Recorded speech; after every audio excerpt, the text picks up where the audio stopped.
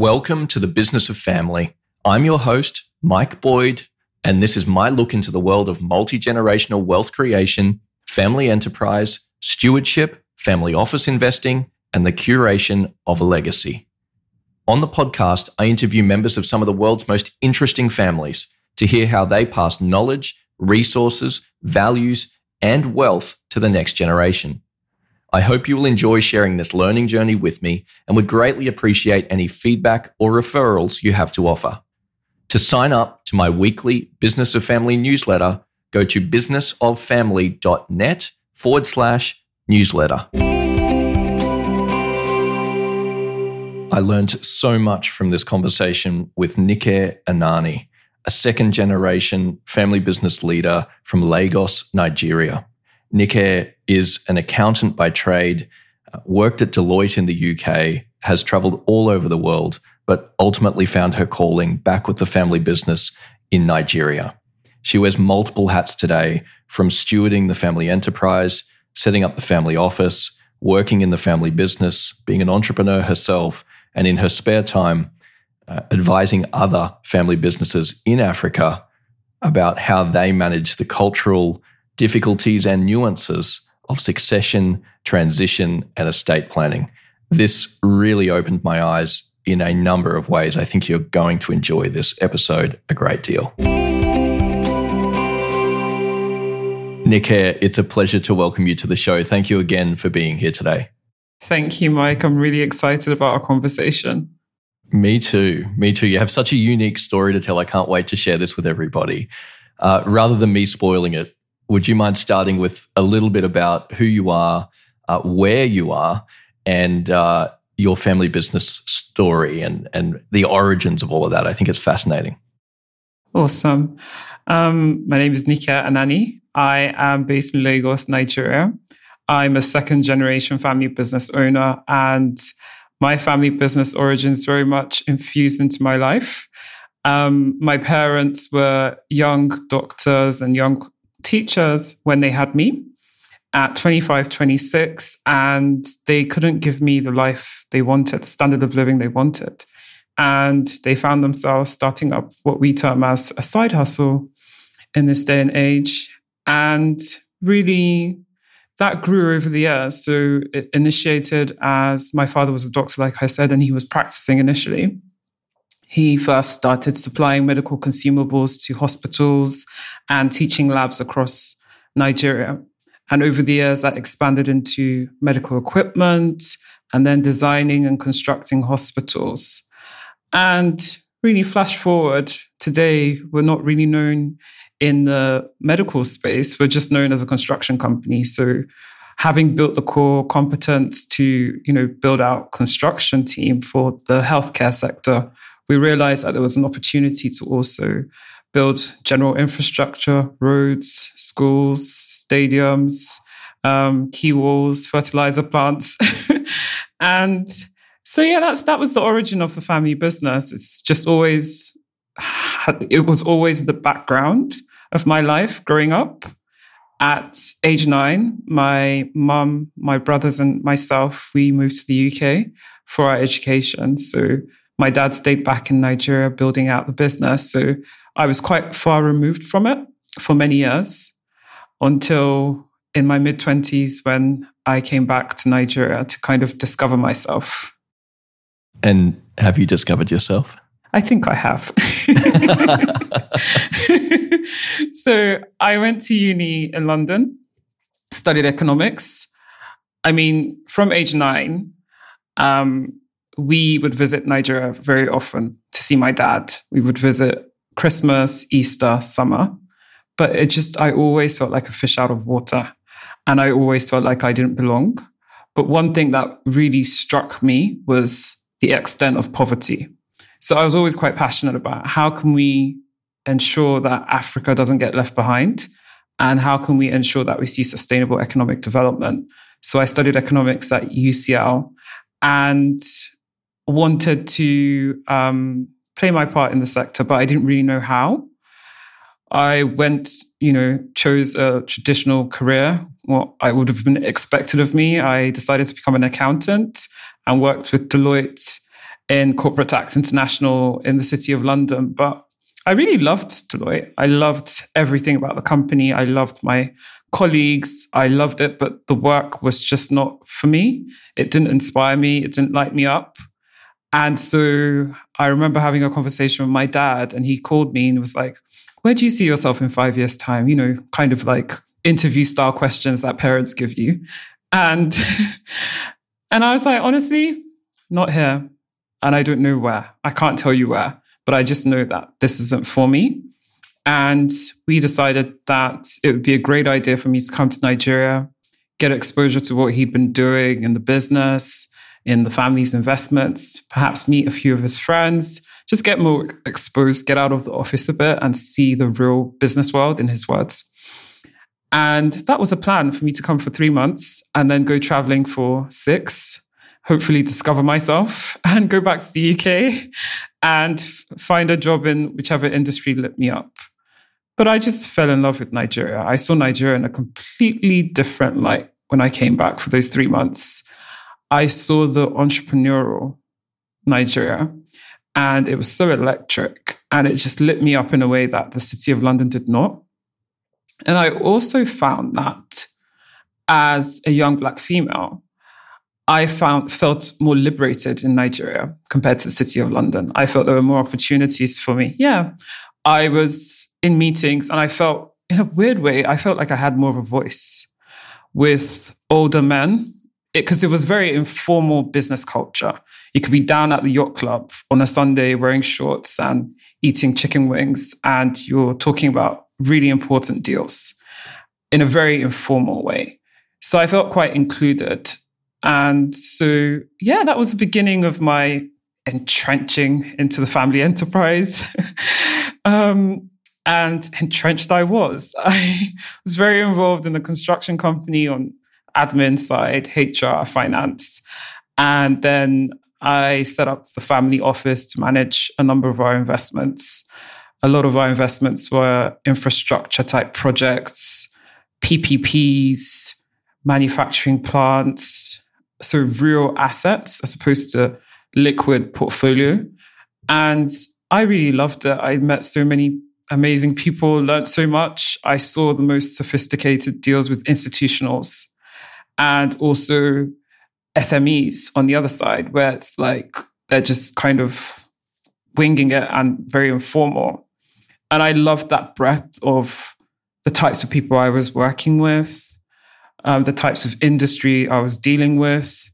And so it just seemed like this perfect marriage of, you know, what I was seeking for in my career and what the family business and the family enterprise provided for me. It sounds incredibly diverse. Yeah, very, very diverse. Very diverse. That's what I really love about working in the family business enterprise, really, because it's beyond just the business. Mm-hmm. I can't wait to hear all about that. Before we get too far along, though, there's a question burning that I want to ask. How did your father or how did the family make the jump from medical consumables to construction and building hospitals? I mean, was there just no one else that could do it, so he had to figure it out? I mean, that is really quite a leap. You know, I think, and that's an observation I have of founders and entrepreneurs. They're just amazing people that have an eye for opportunity and don't look inward and think, oh, I can't do this because this isn't my line of expertise. My father's he's very entrepreneurial, and he will see something that's completely out of, you know, his skill set, and he'll figure out a way to do it. Okay, we'll hire someone that has that skill set, that can advise us. We'll partner with someone that can do this, right? So Nigeria transitioned from military rule to democracy in 1999. And in that transition, there was a lot of focus on economic development projects, social infrastructure development. And so my father spotted this huge opportunity where he'd been serving these same clients, state governments at times, federal government, supplying them with medical consumables, and they needed someone to design and construct hospitals. But a lot of the time, the local players didn't have the right expertise. And he was quite close to the government. So he spotted an opportunity to partner with foreign players that did have the right expertise in designing and constructing hospitals, and positioned us as like the leading indigenous player for construction in the healthcare space. So that was how we started our journey into moving from like consumables, equipment to construction. And then again, very entrepreneurial dad spotted an opportunity. Okay, we've now built some capacity internally to design and construct for hospitals. It's the same concrete we need for roads. It's the same skills we need for stadiums or schools or what have you. And we just went all out. And today, I'm not really sure. I don't think we have a single healthcare project in our portfolio, actually. Just incredible. I love hearing entrepreneurial stories like that. Really inspiring. So tell me, when you got involved in the business, in terms of your on-ramp, were there any other family members or extended family members in the business, or was the only person the founder and your father? My father is the founder. So it was just me and dad. There was no one else. And I'm the oldest. I've got two younger brothers. They were both in the UK at the time. My mum was a co-founder on paper, but mum really is not entrepreneurially inclined. So she never really got involved. She just kind of signs documents and just blindly signed her life away. So I guess it was also an exciting time for my dad because he'd found it quite lonely as a founder of this business. I can imagine. Yeah. And especially when we were out in the UK, you know, you're building this business for the purpose of the family so that they have security, but you've got no outlet to actually talk about the business with any of these people. And so when I came back, and I was also very passionate about business management, strategy, and we would just talk for hours about, you know, it was like jokes. We'd be in meetings and just sniggering and laughing. We had insider jokes in meetings and people were like, what's going on? I remember a particular business trip to India, and we were looking at a particular agriculture company out in India to look at partnering with them. And we went for 4 days driving in rural India, just looking at different projects. And the folks there were like, you're like brother and sister. You're not like father and daughter. Because we were just cracking jokes the whole time. So it was really lovely working with my dad because I've been in the UK for all those many years. And I felt like I didn't know him as an adult. And coming back into the business was like, yeah, I got to know him. We're very similar. And also equally on his side, he had been quite lonely. There was no one in the family he could talk to about these things. And I took off a lot of the burdens off his shoulders, particularly on like estate planning, all that fun stuff. Like, Dad, where's the will? Like, okay, so-and-so has it. Or maybe we need to set up a trust. So I did a lot of that.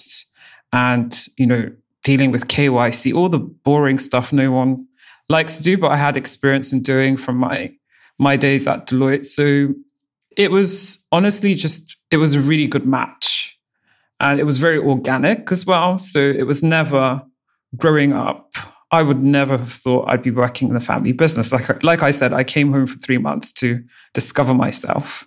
And I never thought it'd be in the business. I thought I would meet, you know, some high flyers in Nigeria that had some cool deals and get exposed to cool industries.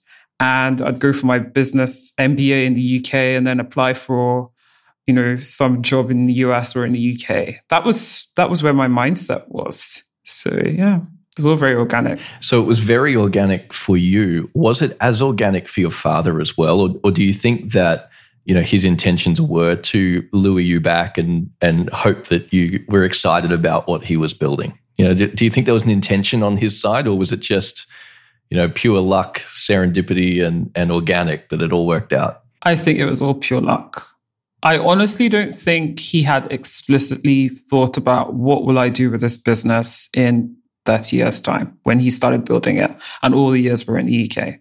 Like most founders, when they start, they're just thinking about maybe 5 years, 10 years, not thinking way out.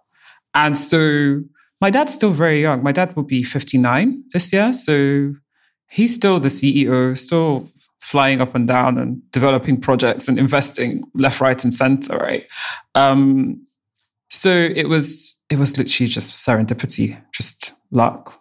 Yeah, we'd never had a conversation about me coming back to the business. The conversations we would have was, what's your 5-year plan? Like, he was asking me that during that time he called me and was interviewing me.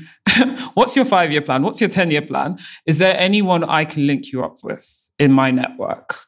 Ah, okay. So it wasn't, do you fit into my 5-year plan? It was, how can I help you on your own journey? Oh, no. How can I help you? Because he'd been doing a lot of development of deals. So it was working with institutionals, private equity players, bankers, lawyers in London and New York. And so that was his thinking was, okay, if it is that, because he suggested to me, what about private equity? Would you like to work in a PE fund? I'm like, I don't know. It's like, I really don't know.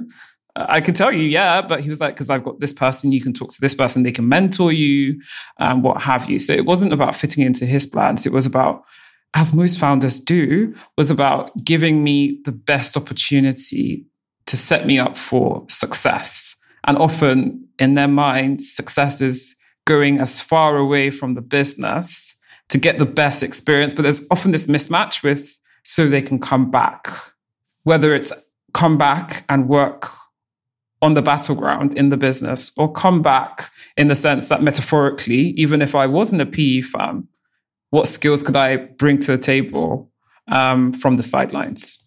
Yeah. And you raise a good point. So how did all of this ultimately inspire you to learn more about family business and family enterprise, particularly in Africa? And where has that journey taken you? What really led me to, I became quite obsessed about family businesses, to be perfectly honest, was that my observation was decisions making was very different with Dad than in Deloitte. Decisions that would take an hour in Deloitte would take 6 weeks in my family business. And the inverse also held true. So decisions that would take 6 weeks in Deloitte would just be made like this. And I was like, what is going on? Like, so initially I thought my role was, I've had all this great experience in Deloitte, just make my father's business a mini Deloitte in construction. And it just wasn't working, right? There was so much informality. There was so much speed and nimbleness. There was so much change in direction quite quickly. And I felt kind of lost in the system. And it was until I watched a webinar on family business, and there was a gentleman narrating his experience from Belgium. I was like, this man is literally describing my father. Like, what is this? And I started reading around. I started attending other webinars and conferences, trainings. I was like, these people are literally just describing my family. What in the world is this? But there was always like, in an African context, how does this apply? Because our culture is quite complex. Africa's a large continent with, even Nigeria's we've got 200 million people with 250 tribes. It's very, very diverse and complex. But, we're a lot more communal down in the West. We have very different economic risk that we face and political risk as well. So I always question, how does this fit in a Nigerian context? A lot of what you're telling me to do, how does this fit? And I guess it became very clear that there was no support locally. I didn't find anyone that could help me navigate my life transitions and navigate integrating and building a legacy business and what have you. And so I then decided to train myself up. The idea was to train myself up to be able to have the skills to build our family business effectively. And you had to look outside the country and the continent in order to try and get those skills? Oh, yeah. So there's a Family Firm Institute out in Boston, and I became a member of that and trained up with them.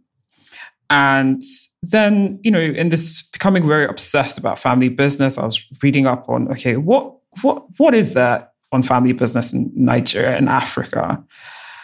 And like in most economies, family businesses are the engine of the Nigerian economy, but completely overlooked. Our national obsession is oil and gas, oil and gas.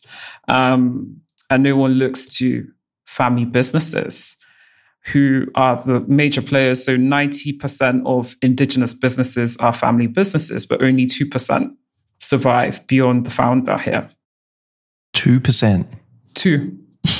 Beyond the founder. You're not talking third gen, fourth gen. 1, 2. Wow. And what then happened was, so I came across that study and I was like, what in the world is this? Like, why? Why are we not seeing as much generational transition? And then it was like the universe, God, or whomever then brought a live case study for me. A friend of mine, her father passed away. And it was just classic. Within 6 months, the whole thing was just a disaster. There was fighting, conflict, business fell apart, like just classic. And I was like, okay.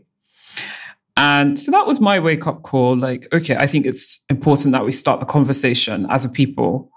At least, the very least we can do is start to ruminate. Why has this become the norm?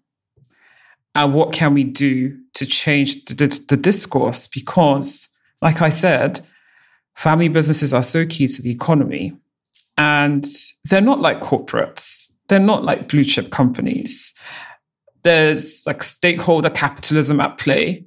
And there's almost, consideration of the wider ecosystem. So because of the high levels of poverty and economic instability, founders like my father end up taking up kind of like, they infuse philanthropy and commercial business into the same kind of model. I often say to people, philanthropy in Africa, everyone's a philanthropist. I'm a philanthropist. I just don't have a foundation. I support many people because many people don't have jobs. They've got bills to pay, school fees, hospital bills, and what have you. And so family businesses are so key to the community. If they keep failing after a generation, what's that doing to the economy? So that was really my driver. Like I said, my passion was economic development. I just didn't really find a way into that field after university. So yeah, that's how I became super obsessed with this field. It's a great match for your training and interests, I think, to watch the economic development from the engine, as you say, the engine of the economy, with family businesses driving it. So have there been more case studies since play out in a different way? I'm curious, the wake-up call that you received, what did you ultimately then do about it? Once you got the training, what sort of steps did you take either for your own family or for your friend's family to try and ensure that wasn't repeated? So in my own family, we started governance, the word that everyone hates. Sounds a bit boring, right? It's so boring. Yeah, I mean, I remember hearing about governance on podcasts and in books and what have you. And I'd hear governance and I'd just be like, really? Do we have to do this? And over the years, it became very clear to me that perhaps the word is the wrong word. Governance is a really boring word. I think of governance and I just see dust piling on some document somewhere. Doesn't inspire me. But really, perhaps the word should be conversation and a structure for decision making. And so we've spent a lot of time as a family putting together our governance system. We now have a family council, which really includes my brothers a lot more into the conversation, into strategic decision-making for both the family business and for the family office as well. So I would say that's a key thing.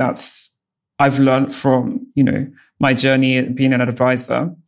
And secondly, like I said, there was a huge need to start the conversation on the African continent because of the fact that we were not performing as well as our global peers. And we started the conversation by creating a community. So Along the journey of being obsessed with family business, I connected with another lady in Harare, Zimbabwe, who was very passionate and had similar experiences with family businesses as myself. And we established a community of African family business to start that conversation. What's going on? What are your challenges? Let's create a community so you can, a safe space where we can discuss, so you can network with one another, so you can support one another. So those are the two key things. Amazing. So what's the community called and how many years ago was that? It's called African Family Firms, and it was established a year ago, just before the global pandemic. Maybe not so great. Not so great. Yeah. Still gearing up to make your impact. It sounds perfect, though. I mean, I think that starting from a relatively small base, the best way to build anything is with community and actually building what that community wants rather than just dictating something that you've found off the shelf from another culture, rather having conversations with each other about what will actually work for you in your circumstances. Indeed. And there are many nuances and things that distinguish us as Africans or as Nigerians from other cultures. First is the complexity of the subject of gender. There's a lot of easy anthropology that would suggest that the African continent has a lot of sexism. And it's very easy to just have a single story, but that's not necessarily the truth. We have very mixed picture. So in Nigeria, some tribes are patriarchal, some tribes are matriarchal. And another factor is colonialism. Pre-colonialism, there was a lot of females in many tribes were active economically in their communities, had huge voices. In Ghana, for instance, women controlled the agriculture sector. In Nigeria, they owned lots of land. But when the Brits came over, and they came from Victorian Britain, which was quite sexist, they stopped women from owning land. They stopped many things. So the looking forward now today, you see that the topic of genders is very complex on the continent. We have the highest rate of female entrepreneurship in the world. 60% of businesses are owned by women in Africa. Mm-hmm. But quite often, female-led businesses are performing, significantly behind male-led businesses for a host of other reasons. One of which is access to capital, because it's still a man's world, so to speak. And there's still boys' clubs. So there are nuances on the continent that's important for us, like you said, not just to copy and paste from other cultures. Another is the complexity of our families. Our families are quite complex. I mean, I'm just a family of 3, but my husband's family, they're 6. I've got friends that are from families of 12. They're nuclear families, by the way. So our nuclear families can be quite large.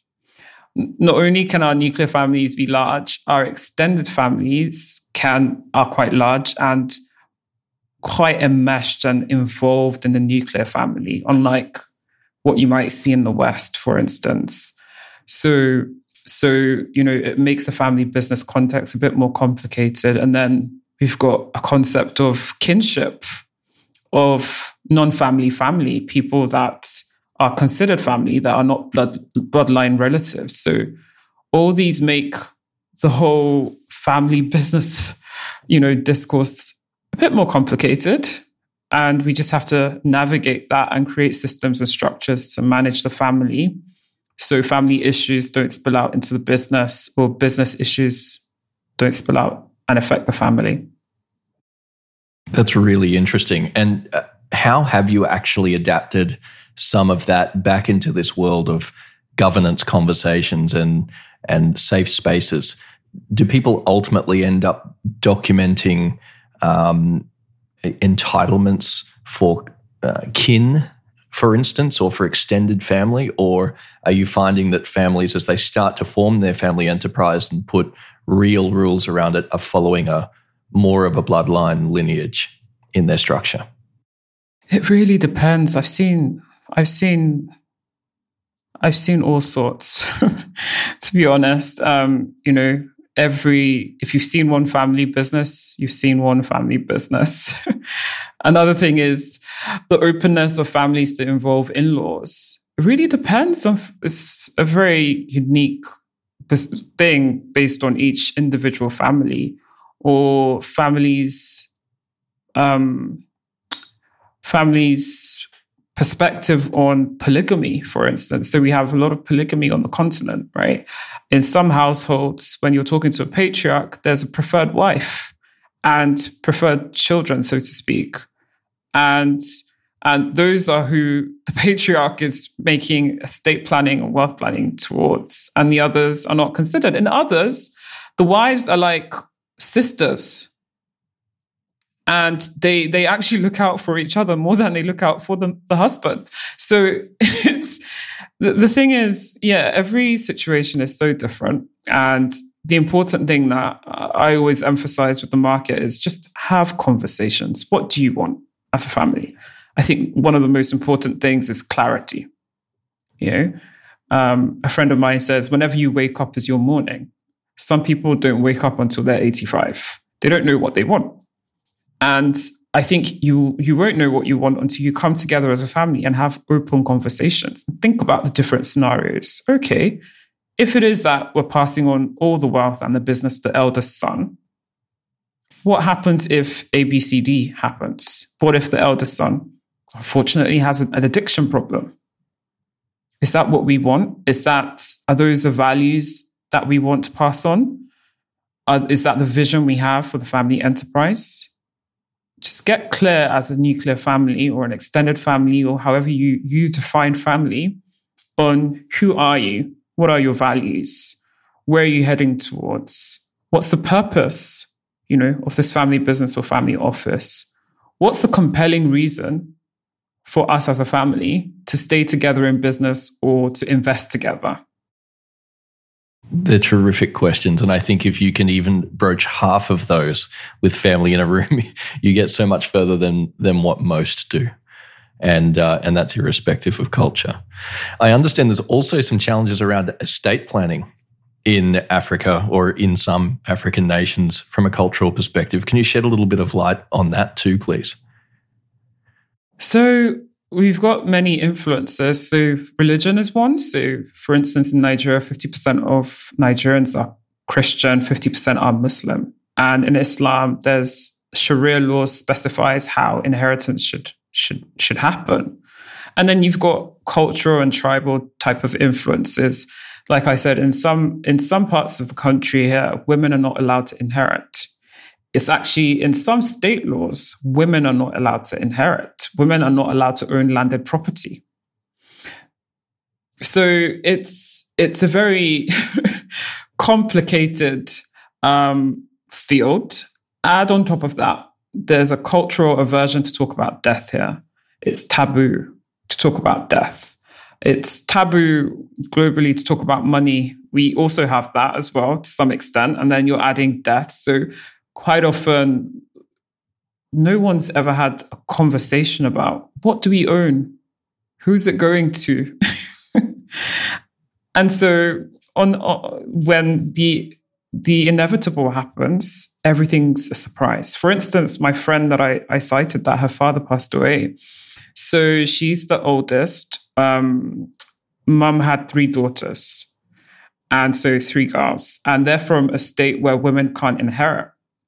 So when dad passed away, 2 boys surfaced with a woman claiming to be his second wife, that they'd gotten married by customary law, traditional marriage, which here is legal, right? And these 2 boys were claiming that they were to inherit his property. So you can see how complicated it gets, which makes it even more important for founders, patriarchs, matriarchs during their lifetime to just be open about what it is they own, how they want it to be passed on to the next generation, if they do at all, and how we can then structure it so we achieve their aims. That's incredible. And so in that scenario, it was quite possible that the three daughters miss out on everything altogether. Everything. And that has disastrous consequences. It's not just, the being part of the 2% or not being part of the 2%. It's not just about, woe unto me, I didn't get Dad's Lamborghini and all his property in the UK or whatever. Like I said, it's also about the wider ecosystem and the stakeholders who are dependent on the family business. When I moved back, at a peak, our family business employed 3,000 staff. And these are 3,000 people that are dependent on you to eat. And if they didn't have a job in your company, heaven knows if they'll find another one, because the economy is rough out there. It's rough out there. And we don't have a welfare system. This family business has essentially become our welfare system out here. So I always impress it upon the community that think outside of yourself. It might be a difficult conversation to talk about death, transition. Maybe, I don't know. I think I'm wired a bit differently. And I think my family's wired quite differently. One of the first tasks I had after my 3 months, was to sort out the estate planning for my parents and get their wills done, get the trust done. And it's just, I think my dad and I will talk about death maybe once or twice a week. He will say, if I die, this is priority.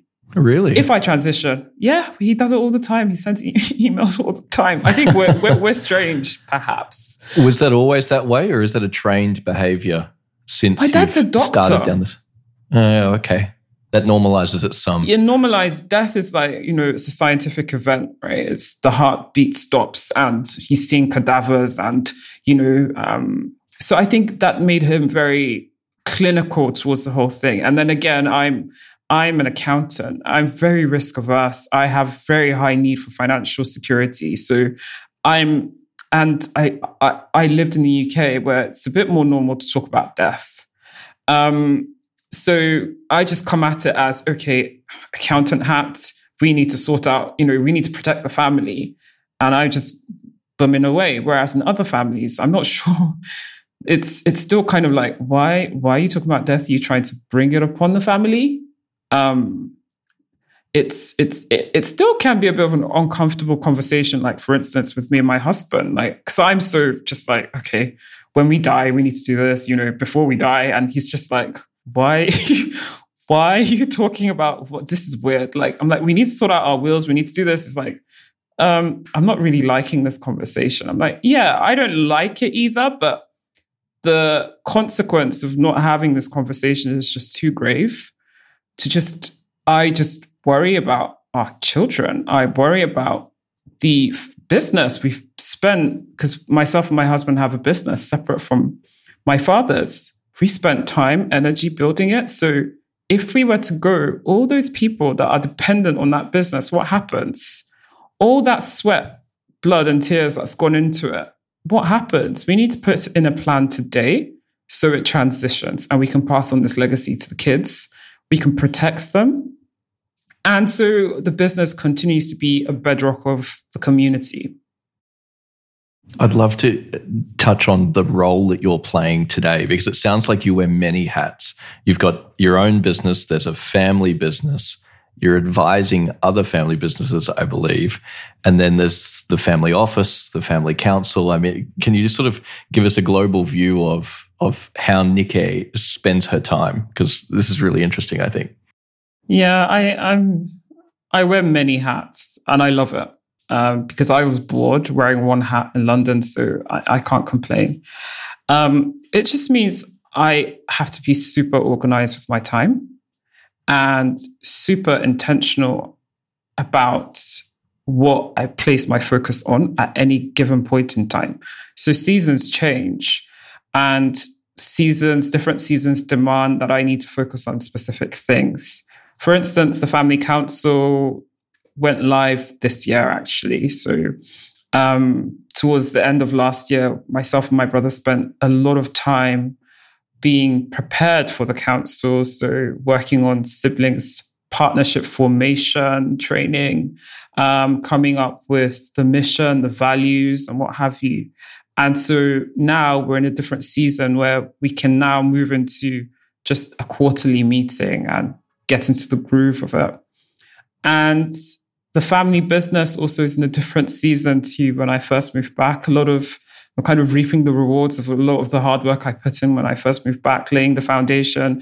There was no HR when I moved back. There was no finance when I moved back. I really don't understand how my dad did all this. Entrepreneurs are amazing people. They really are amazing people, but I don't understand how he did what he was doing. And there was no family office. There was no structure. And so a lot of what I spent my time on 8 years ago, I don't need to, because there's now a foundation for that. My business with my husband, he runs that full time. So he's an engineer, ex-Eaton, ex-Cummins. So we set up a power and energy renewable company. So that only demands maybe an hour or two of my time on a monthly basis because of my finance background. I kind of oversee finance from time to time, strategic planning, and what have you. What other hats do I wear? Family business, family office, family council, consulting and advisory. So I only really take on very few clients. I'm not for the masses. Because each family and each business is so different, it's impossible to do this whole 90 days program in the family business world. And so I prefer to take on just one or two clients a quarter and dive deep and be able to focus my time and energy on them. And similarly, the nonprofit as well. So we go through seasons as well. So we have 3 conferences a year. We do webinars a couple of times a month. So at any given point in time, I just need to be mindful of what's the focus for this point in time. Add on top of that, being a wife and a mom, obviously. And sometimes there can be clashes. It can be situations where like everything's demanding of me, and it's like, okay, well, then I need to communicate with someone to delegate something, or I need to move something around, and someone will be disappointed, and that's fine. It's really taught me a lot about boundaries, honoring myself, giving myself grace, not being bound in what people think of me, but having what I term as true service mentality. If I'm doing all what I'm doing for the benefit of other people, then it really doesn't matter what people think of me. That's the least of my worries. It's a wonderful philosophy. So it's really just about, okay, I need to be in the best version of myself so I can serve people to the best of my ability. And if I can honor that truth, I'm fine, regardless of what people think of me. If I have to say, no, I can't make this meeting, no. As of late as well, I've been getting a lot of people asking me to get involved in their different leadership communities, join this, join that, join this board, join that. I can't. I've only got so many hours in the day, and I know my focus for the moment. And I have to be mindful of that. So, yeah. Well, I really appreciate you making time for us today, because this is a fascinating story. I love conversations. Conversations and connections are priority to me. They're priority to me. Some people don't understand what conversation and connections do, but they're just so, what's the word? Cathartic to me. Not only are they cathartic, they are huge avenues for learning and developing a network. Like, who knows? We're having this conversation today, and next week an opportunity may come up, and I then call you and we deepen our relationship and deepen our friendship, or it could be just a friendship, or it could be a business relationship. So. Heaven knows, right? Yeah. I just love meeting different people from different cultures and different experiences and just soaking in from them. It's thoroughly enriched my life. It's what you've lived for the last decade or so, by the sounds of it, in terms of you've gone out and self-taught and found the resources you were looking for to try and solve the challenges you were seeing in your own business and in your own community. It's quite admirable. I've had to, moving from Deloitte, where we had a HR calendar and a training calendar. And I knew in January, I was doing this course in December. And I knew my soft skills, I was going to work on this, and my technical skills. When I moved back and there was none of that, I had to create that for myself. I didn't want to be left behind. That was a huge kind of insecurity of mine. I didn't want to be left. I didn't want to see my friends that were in corporate in New York, London, and meet up for coffee with them and feel like, I'm not learning. And left behind didn't necessarily mean that I wasn't as successful, right? It wasn't about beasting it. It was just, I didn't want to be, heaven forgive me, the dumbest person in the room. And I just made a conscious effort to just plug into networks. So I joined YPO, which has been phenomenal. I joined Chambers of Commerce's, attended trainings, so industry-specific conferences and what have you on construction, on infrastructure as well, infrastructure financing, because we do a lot of that in our family office, and then the family business world. And there's always something new to learn, right? We've never arrived. We're just on this ongoing journey of endless learning, in my view. Even in this family business industry, I feel like it's all evolving because of COVID. And families are evolving, aren't they? They're getting bigger, they're getting more complex. You might have new entrants, you might have exits, unfortunately, or divorces, or the business also is constantly changing, right? With this 21st century disruption, we have to learn new things. So my philosophy, I guess, has always been just, Nikia, try to become the best version of yourself by learning from people, connecting with people, and from mentors, from formal training where relevant. It's really important to me. You mentioned the family office again there as well, and it's again a different skill set, a different environment altogether from just day-to-day operating in the family business. Were your skills and experience from Deloitte helpful there as well, or did you go out and seek assistance in setting up a family office for the first time? What did that process look like? So that process looked like I went for a specific training program on how to set up a family office. But, if you see one family office, you've seen one family office. And that was really speaking to your typical European family office that sold a business and has liquid assets, right?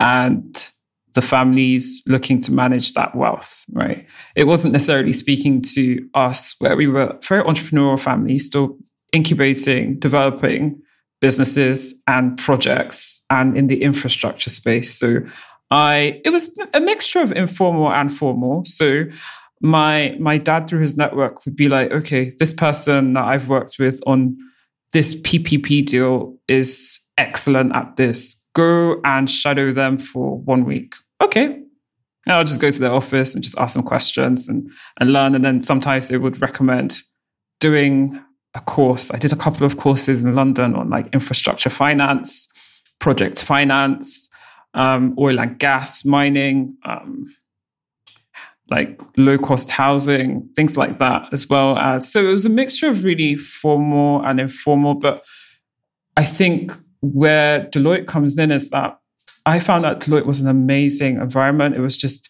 we were encouraged to learn.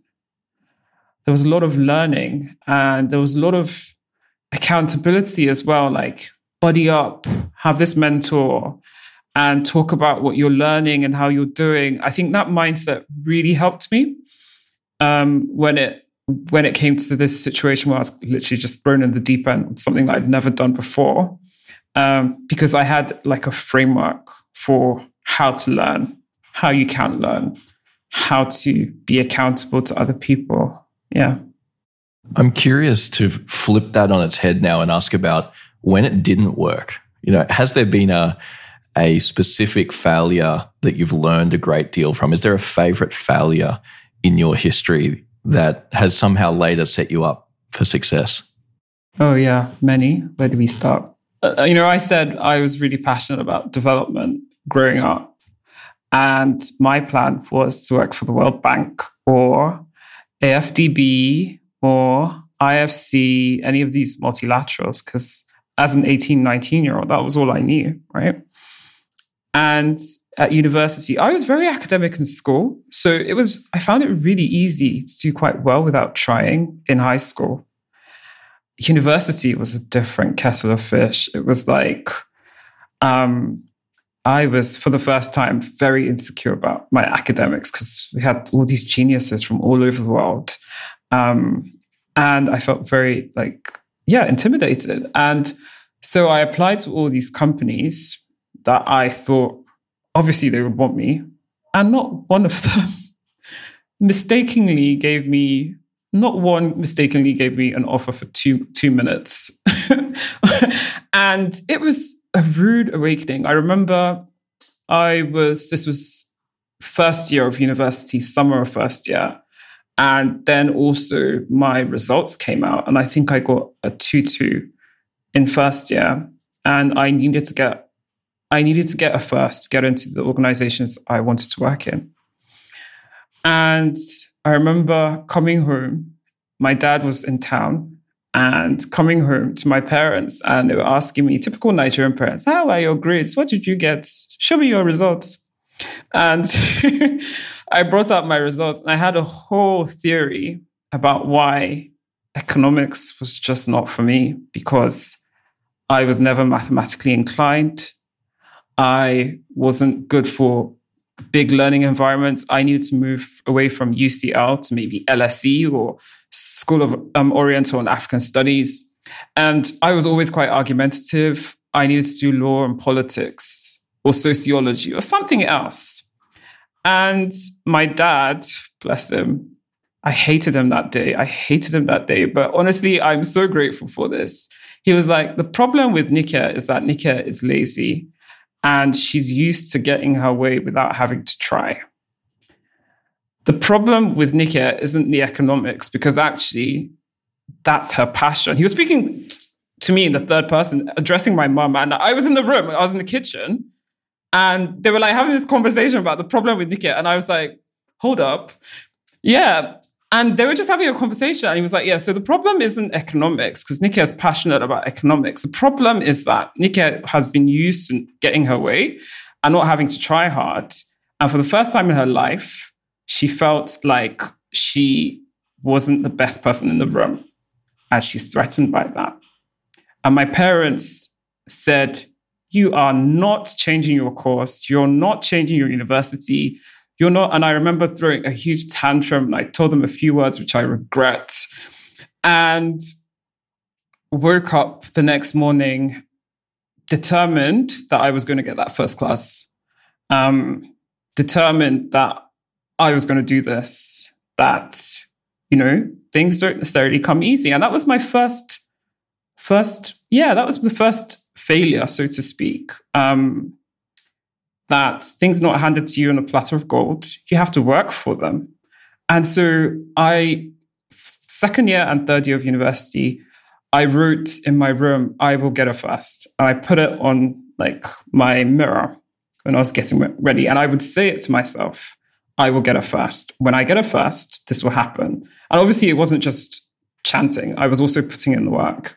And then that day came. I got a first. I'll never forget when my results came out. I was in my room and they emailed the results and I screamed. And I broke down and I was crying. And my mum ran upstairs. She was like, what's going on? I was like, I got her first. She was so happy. She called like all 800 of her friends and called my dad. And they threw this party. But yeah, so I didn't get into the organizations I wanted to. But in God's ways, he led me to do the work that I was called to do, right? That was meant to be. I feel like the work I'm doing now is impacting on development in a way that inspires, motivates me, and fuses my skills, like you said, so well. And, it's just an environment it's just a good fit, that I'm not sure a multilateral organization, I'd do well there. If I was bored in Deloitte, I'm not sure I'd be doing very well in a very bureaucratic organization. So I'm curious to extend this story with your parents. Are there any other great lessons or values that they've instilled in you growing up? It sounds like education was pretty important for you to travel to the UK, move away from your father and pursue, a high quality education. What else came through as fundamentally important from your parents? My parents still explicitly preach about 4 H's and 2 P's. That was what myself and my brothers were kind of, they really pushed us about. And 4 H's is honesty, hard work, humility, and harmony. And then people and places. And yeah, I really think initially when my father used to say it didn't, what's the word I'm looking for? It didn't feel like it was me. It felt like it was imposed on me, like, thou shalt 4H. But I think it did something to me internally, because I think now, people, places, that's me. Like, connections, that's Nikia. And like you said, the breadth of the people I've had exposure to really enriched my life. They told me explicitly about how I was lazy and I needed to learn to work hard. And I learned that lesson. And I don't take things for granted the way I used to when I was younger. There's no position that's guaranteed in life, whether it be a position of success, material success, or of honor, if that makes sense. So today you might be celebrated, but doesn't mean tomorrow you will be. And my father and my mother as well, very big on humility. Just be humble. Like, you have all this because you just happen to be born into a specific family. And so don't become prideful, because it could be taken away at any moment in time. And since you're in a place of privilege, how can you help other people that are not? How can you pay it forward? How can you build upon all that we've worked for you guys? And harmony. And the family unity is important. I'm curious if these 4 H's and 2 P's ended up in a family charter or involved in your constitutional value system at all when you actually set up the formal family enterprise. It actually is. Really? Yeah, I love that. Because it's one of the things that, I was actually saying to my brothers that we need to look into recording my mum and my dad for them to tell us their origin stories so we can pass it on to, our kids and great grandkids and what have you. And for them to say the 4 H's from their perspectives. But it's something that anyone that's close to the family knows it, because even in meetings, my dad would just start harping on about the 4 H's and 2 P's. It used to be 3 H's, and then he upgraded it recently. He added harmony. So before it was 3 H's and 2 P's. I think everyone knows about 3 H's. If you know my father, you know the 3 H's or 4 H's and 2 P's. That's fantastic. Fantastic. Which brings me to our final question, and it's on topic. This is a question I ask every guest. Imagine you're writing a letter to your children. What is one lesson or idea that you don't think many parents would mention, but you consider important to understand? It's important to understand the infallibility of people, the fact that people can make mistakes. And not necessarily that you can make mistakes, but people can project their weaknesses onto you and vilify you. But that's not necessarily your truth. It's important to ensure that people's external projections don't become your internal story, because your story is the most powerful thing you can give yourself. Stories are the most persuasive forms of communication. The stories we hear that other people tell us, but the stories we tell ourselves. So you're a person of strength, you're a person of honor, you're a person that wants to steward all that's been built for you and pass it on to the next generation and to communities around you. So you have to hold on to that story, not necessarily the story that other people are telling you. And your story, Nike, has been incredibly impactful. I'm so glad that you've shared it with us today. Thank you so much for being here. Thank you. Thank you so much, Mike. Really My enjoyed pleasure. this. I hope we get a chance to do it again. Yes, that would be fun. Thank you. To find more episodes of the Business of Family podcast, go to businessoffamily.net.